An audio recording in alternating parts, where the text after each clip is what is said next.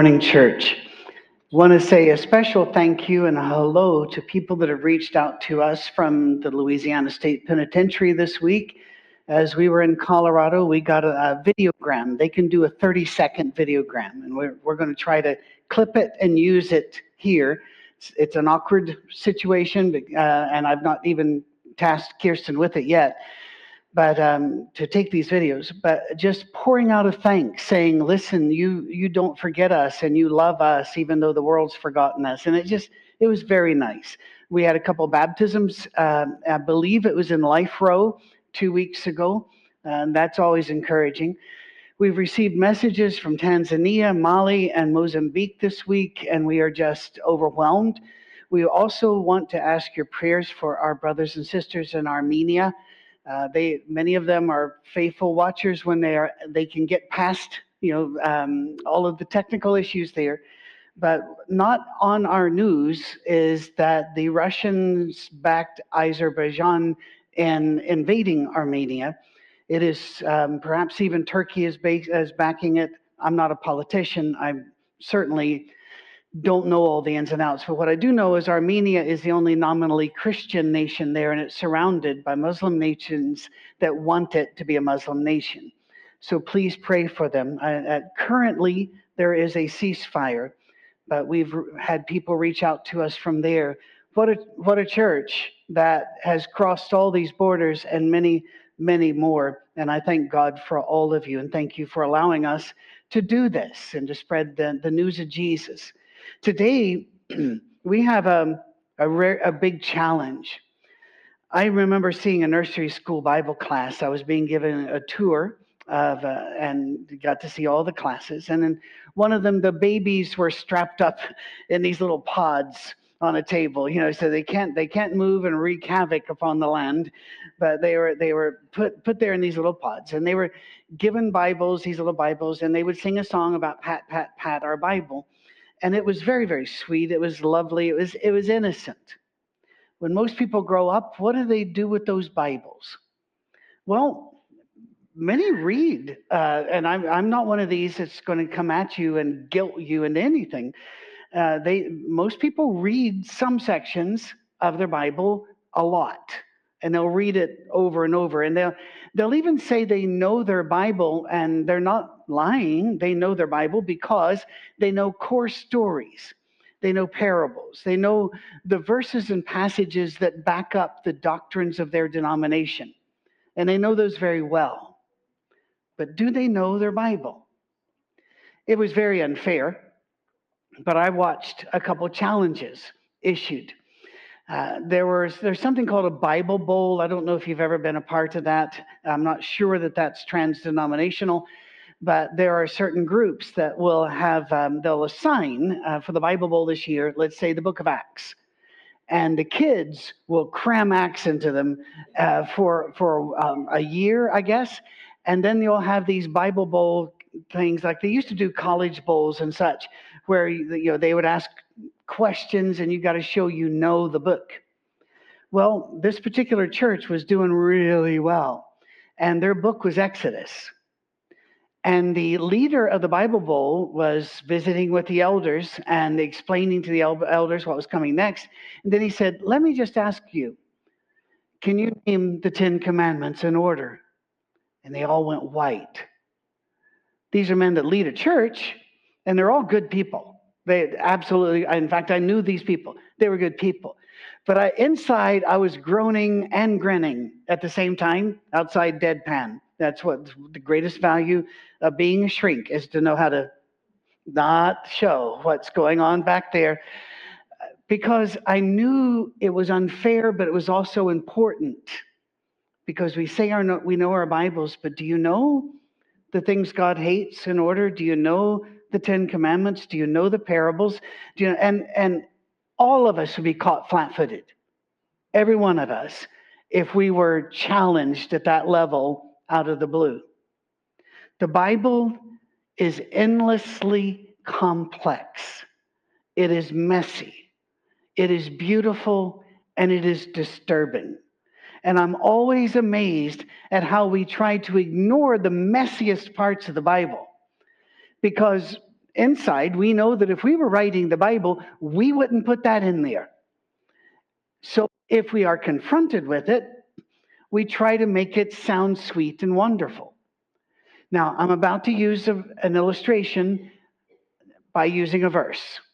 This verse is in many of your homes. It is up there beautifully positioned. I don't want you to take it down. I don't want you to misunderstand me. It is a lovely verse, but it wasn't said to you. In Jeremiah 29, verse 11, the Bible says, "For I know the plans I have for you, declares the Lord, plans to prosper you and not to harm you, plans to give you hope and a future." That's in Jeremiah. Jeremiah had a horrible life. Jeremiah did not have one good day at work, ever. And then he disappears on the way to Egypt after he's told them, "Do not take me to Egypt." And they threw him on the cart and took him anyway, and history's gone. And in Jeremiah 29, God is telling the Israelites, if you turn, if you call to me, I have plans for you. And they didn't. So the verse doesn't apply to you, and the people it applied to didn't listen to it, and they were busted up and divided into slavery into many places. That's probably not what you're going for when you put that on your wall. But that's what we do with the messy, difficult parts. We pretty them up and we rush past them. So, by the way, you know what he tells him to do in Jeremiah 29? Something we don't talk about much. Christians love to talk about the end of the world. They love to talk about drama. In chapter 29, he says, I have plans for you, but stop listening to anybody telling you that they're about to happen, that you're about to be free, that you're about to be returned to your land, build houses, plant vineyards, work where you are as if you're never leaving. And we never bring the rest of that chapter up. And it's in great detail, saying, stop asking about the end of the world and when God's going to do something, and you settle. In other words, you stop looking at the skies and dig in and be God's people where you are. Wow. Now that's a message we could carry. But I have never in my life heard a sermon on it. And I'm ancient of days. Not God ancient, but human ancient. It's not cheery, in other words. And I grew up, and today we're going to introduce a story of a woman. But we don't get to know much of her story. What we get to hear is pain.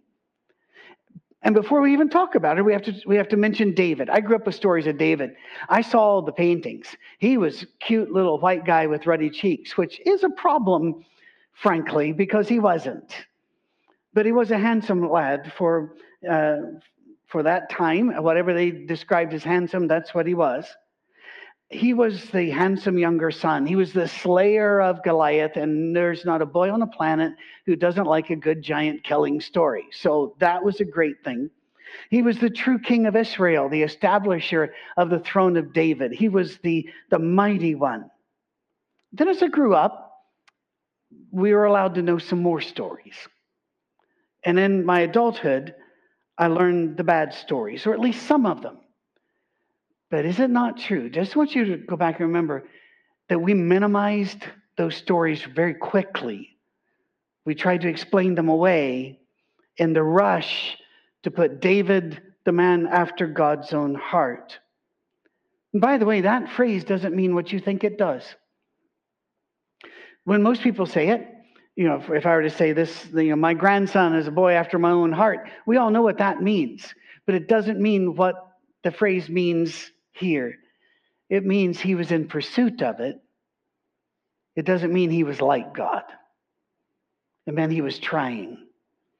And he didn't do well. There were a lot of times, Marette, he spilled everybody's milk. And did it intentionally. And did it venal. He was venal about it. He was intentionally evil about it. If you Google the phrase, David, a man after God's own heart, and I did, You will come up with quite a few websites that'll give you 5, 10 reasons why David was a man after God's own heart. And I appreciate their efforts. I really do. Fact is, David did a lot of good, and he was key to establishing the kingdom of Israel. And yet, how long did his kingdom last? Not long. It lasted through the reign of one son. The next son, it busted up. It never came completely together again. One person has written in saying, I've never heard much about Absalom. We're going to talk about Absalom, but not today. It fell apart. While David honored God and poured out his heart in the Psalms, which, by the way, we still use, and I believe God wanted us to, that's the songbook that Jesus would have used. He didn't honor God's rules about how to treat people, and he didn't honor women. In fact, his treatment of women was deplorable. I am telling this story today for a couple of reasons. One is I've always wanted Michal to get her day. And that Michal is a girl, Michal in our letters. I want her to get her day. I want her story out there. But I also wanted to do it for another reason. Right now, there seems to be almost an epidemic of megachurch pastors and their vast staffs falling apart with sexual allegations and actual sexual confessions of sexual misconduct.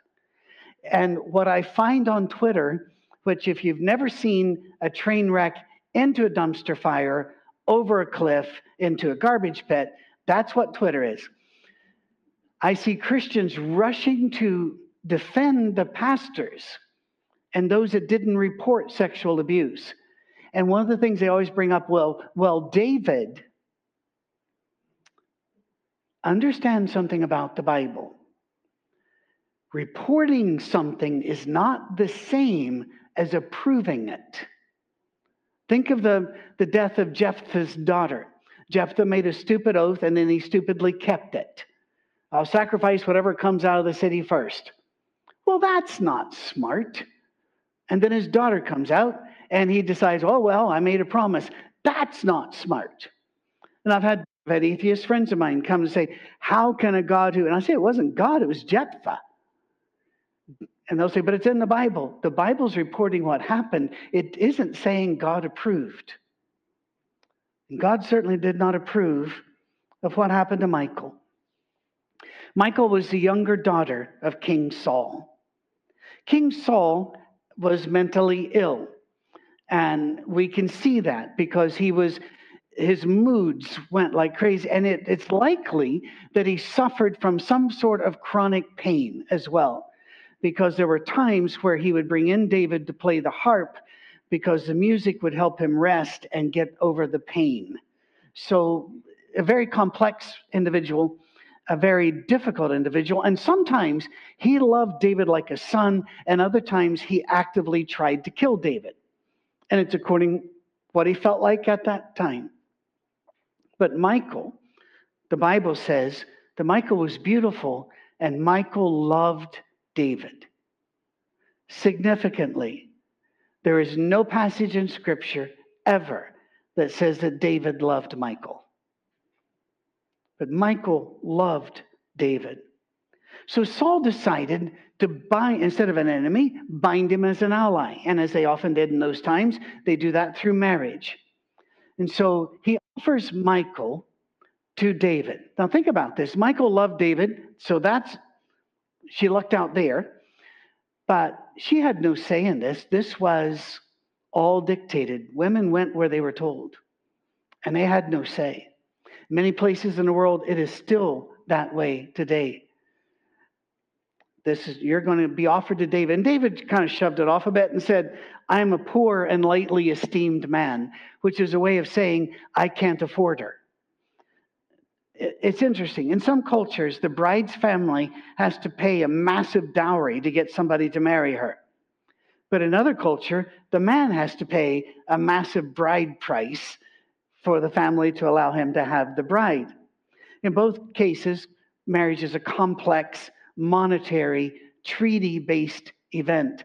There's only one marriage in Scripture that says that they loved each other, and that's Jacob and Rachel. That's the only one. And that's shocking to me, frankly. But Michal loved David, so Saul said, well, and by the way, the emotional needs of the bride or the groom are not important. It's a community thing. So Saul says, well, you'll be greatly esteemed. I'm censoring this because we have many children listening to this, all right? He says, if you bring me 100 body parts of the Philistines, these are body parts that the Philistines would not willingly offer, all right? Think like collecting scalps, but elsewhere. David brings back 200. And there was much rejoicing. Hold on. Think about this. Why did those 200 men die? And I say die because they're not doing this willingly. Because David wanted to kill him and gain a wife because he loved her. No, power, position. Can we imagine a scenario where this is justified? Where God would have approved this? Can you imagine a scenario where Jesus would have said, you know what would be good? Go kill these 200 Philistine guys who've done nothing wrong. They just happen to be born in the wrong family and live in the wrong tribe. That's all. But go kill them, and that'll show your father-in-law you mean business. You cannot imagine it. The Bible reports it, but it does not equal God approving it. Michal did love David, and she risked her life for David. When Saul was trying to kill David, she sent his messengers the wrong way, even though she knew that would rebound back on her, and she would suffer. There were other times that she helped David escape. She seemed to have his care, his needs, and his safety as her top priority. And yet, after his escape, there is absolutely no indication in Scripture that David ever sent for her or sent her any message. She was something to be used. She was not a person to him. In fact, after she helped him escape, he took other wives and did not reach back for her. So Saul says, well, I'm going to give you to somebody else now. Again, Michal's desires are not in play. So Saul gives her to a man named Palti. Palti, the Scripture, it makes it very plain, loved Michal. He adored her. Later, much later, David becomes king of Judah. Saul's son, Ishbosheth, and that is not easy for me to see. Ishbosheth is king of Israel. David is just king of Judah. But they are in constant conflict. And so they decide, rather than continuing war, because war is a horrible waste of resources, lives, and time. You never come out ahead on war. So they say, let's have a meeting. And they're doing peace terms. And then David says, well, here's something. You have to give me all this stuff and Michal. I want Michal back. Ishbosheth said, okay. Because they were men of power, they ripped Michal away from Palti, who loves her. And in one of the most pitiful scenes in Scripture, she is walking through the villages to return to David. Palti is walking behind her, crying. David doesn't care. And David doesn't say, I want her back because she's my wife and I love her. He said, I want her back because I collected 200 body parts, therefore she belongs to me. It was a chess piece, nothing more. He could not have cared less about Palti's pain or Michal's wishes. So later, David brings the Ark of the Covenant in, and he dances in a way that Michal finds highly inappropriate for a king. In the last week or so, you have seen the transfer in the royal family of Britain from Queen Elizabeth II to King Charles III. And I think a lot of people have remarked about how, we don't want a monarchy and we don't want a royalty, but how much Christ was in every service that was done. And it was Christ-saturated service. And they've remarked about how, how they did everything just perfectly, the ceremony. And it is part of the British, I think, mindset to deal with pain and drama through procedure and a dignity. And whether or not that's the right way to do it, that's the way they've done it forever. And I kept hearing American reporters saying, how did you guys get this together all of a sudden? And the British people look at me and go, we've been doing this 1,000 years. We didn't put this just together. Well, we all say, no matter if you want a king or not, there's an appropriate way for them to act. A president, there's an appropriate way for them to act. A senator, same way. A pastor.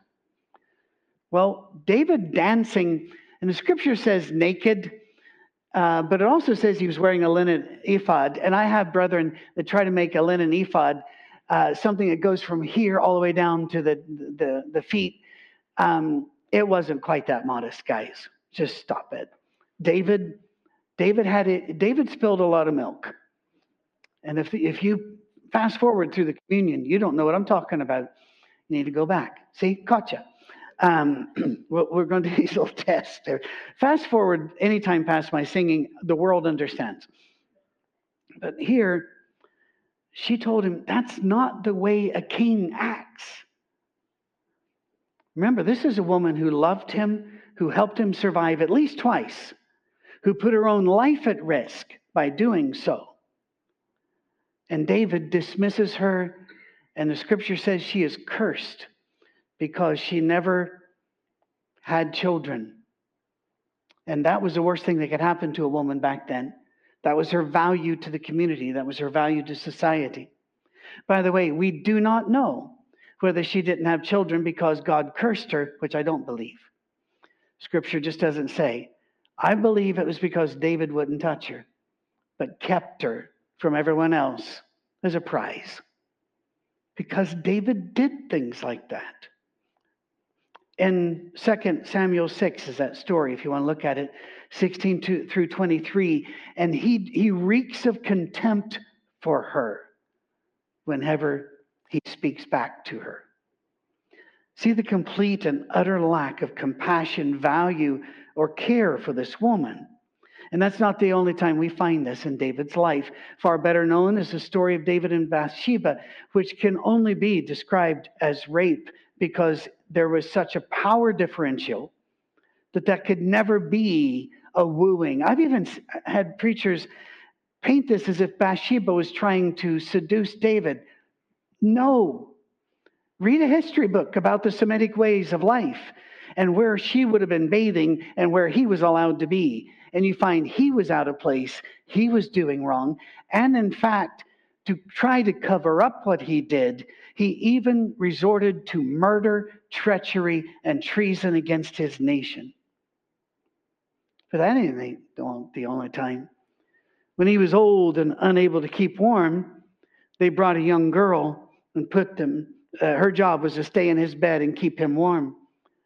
There's never a mention of the girl's needs, wants, the dreams of the girl, the experiences of the girl. She didn't matter. We sometimes sing a heaven came down and glory filled my soul. When Jesus came down, he could not have been more different than David. It's almost intentional. I would tell you that it is intentional. Not only did he come down, he brought back the original order of things. Do you remember what Jesus would talk about? God created them from the beginning, male and female. It was his plan for male and the woman. He leaves their father's house. They cleave to each other. They become one flesh. This was God's intention. Adam and Eve were not subject to each other. They were equals in love. They were equals with each other. Entered in. So Jesus comes and he brings paradise back. He cherished and cared for his mother, who was not cherished and cared for by the community. He showed love to the Samaritan woman when nobody else would. He showed love to the woman caught in adultery and, in fact, made sure that she was not going to be judged and killed by those men. He talked for the woman in Luke 7 who was caught in sexual slavery, not telling her to stop because she had no choice over that. She had no part of that, but rather told her she was forgiven. Always speaking to women in public, which was not done by Semitic people. Speaking to them openly with respect. And in fact, whenever he would say, "This is great faith," it is almost always talking about women. Wow. He honored Mary and Martha. He told the crowd that the woman who had had an issue of blood and therefore had been separated from the community for all those years was now under his protection. Daughter, he called her, the only person he ever called daughter. Daughter, you go in peace. And that's a way of letting the people know, you touch her, you touch me. How different from David could you be in the treatment of women? I would ask you to do something, especially if you think you know your Bibles. Go back and read the Gospels again and make a note, keep a journal of every time Jesus interacted with a woman and just see how he goes out of his way time after time after time to meet them, speak with them, speak for them, listen to them, honor them, and if necessary, put them under his protection because they still live in that society. And then his kingdom is brought to us. What does that kingdom look like? Well, it looks like this in Galatians chapter 3, verses 26 through 28. Let's do that. So in Christ Jesus, you are all children of God through faith. For all of you who were baptized into Christ have clothed yourself with Christ. See, don't be a David. Be a Jesus. There is neither Jew nor Gentile, neither slave nor free, nor is there any male or female, for you are all one in Christ Jesus. You are all one. We're not doing the men up here, the women down here. We're not doing that. We're not saying the Jews up here, the Gentiles down here. We're not saying there's a favored race, that there's a favored politics. No. If you belong to Jesus, it's time to act like Jesus. And then as Jean Ann read for us so well today, the prophet Joel prophesied. And Peter, in the first gospel sermon, have you ever paid attention to this? In the first gospel sermon preached by the apostles after the resurrection and ascension, Peter quotes Joel.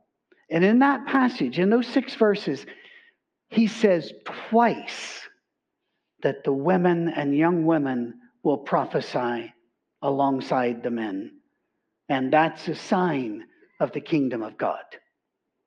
Have you ever paid attention? Have you ever seen it? In fact, there are times that little verses kind of zip by us without any commentary because they didn't need to. Like Acts 21 and verse 9, where it says that Philip the evangelist and his 4 daughters who preached with him. And it never says, because now they were allowed to, because, no, it was already assumed. No, that's what Jesus did. Jesus brought a different story than we'd had before. Now, a word of warning. Pendulums swing wide. And so do elements in our culture and practice. Don't swing toward disrespect for men as we're trying to elevate women. Don't swing toward disrespect for women when we try to elevate men. All are elevated by Jesus. Choose the Jesus road. Choose to honor all men. Choose to honor all women. Lay aside the borders. As Greg said, we have a very lean thing here. We don't put money, we don't have to meet a mortgage payment. We don't have to meet a utility payment. We don't have to do that. We're not putting our money into bricks. We're putting it into bread, as Dutch masters told us months ago and illustrated for us. We want to honor all people, but if we're breaking down those borders, then we also have to break down any racial or sexual borders. We've already broken down national borders. We've broken down religious borders. But we have some more borders to break down and take the Jesus road. And men, just a word for you. When I work with young men in particular, I always bring up a serious talk. Women are not prey. They are not there to be hunted. They are there to be heard. They are there to be seen. They are there to be listened to. They are there to be cared for. They are there to be loved. They are not weaker. They are not lesser. They are not other. They are made in the image of God. So are you. Act accordingly. And especially now, when so many pastors and mega churches are collapsing. Some of the greatest songs coming out of one of these churches are now being stilled because so much corruption is said to have been underneath, and there have been some confessions that concerts have been canceled and books not going to be printed. We need to make a choice to never use our power and position to mistreat women or anyone else, ever. Take the Jesus road, not the David road. Final thought. David is honored in Scripture, and I believe that David is saved. And that may shock some of you, but you need to understand that the grace that covered him is available for you, not to excuse your sin, but to save you. If you continue to pursue after God's own heart, David did not ever have the heart of God, but he was in pursuit. He wanted it. In all of his completely horrific errors, he still was pointed the right direction most of the time. And I find it very interesting that Jesus didn't say, those who find it, those who get through the door, and those who know will be saved. He said, those who are asking, seeking, knocking. At least they're faced that way. All of us are a mess. Most of us will never harm people like David did, at least I pray so. But if God's grace covers him, that grace covers us. So once again, take the Jesus road and thank God for grace. And make it a point when we get to heaven, go give Michael a hug. I think she deserves honor and she deserves her story being told. At this church, there is no difference between men and women. And I'm excited to tell you that next week I'll be away. And normally when I'm away, I do a video sermon. But there's a whole event here this weekend just for women. And we're going to see a video about it here with a beautiful spokeslady that I happen to know. And then after that, we will be able to close out. But Marette will be preaching here next week because not, and I almost said in my place, but no, because she's preaching for Jesus. And we don't have a problem with that. But I do invite you, those of you that do have a problem, to write me. My email is patrick@oursafeharbor.com. I will answer you the best I can. But you need to be aware these stories are in here, and the Jesus stories carry weight. In fact, they carry the greatest weight. May God bless us and help us take the Jesus road. Let's look at the video. Hi ladies, this is a quick reminder for you. Our second annual Hearth and Harvest is quickly approaching. This year our theme is Refilling Your Cup. Friday evening, September 30th, we will be hosting a combined place at the table for all of our local groups, as well as any of our visitors from out of town. Dinner is from 6 to 8, with shuttles running from 5:30 to 6 and from 8 to 8:30 to return you to your cars. Registration is live on oursafeharbor.com. It is under upcoming events. It's also under the tab for Harbor Lights Women's Ministry. And you can also access this within the weekly newsletter. It's really easy to sign up this year. All you need to do is type in your name and an email address.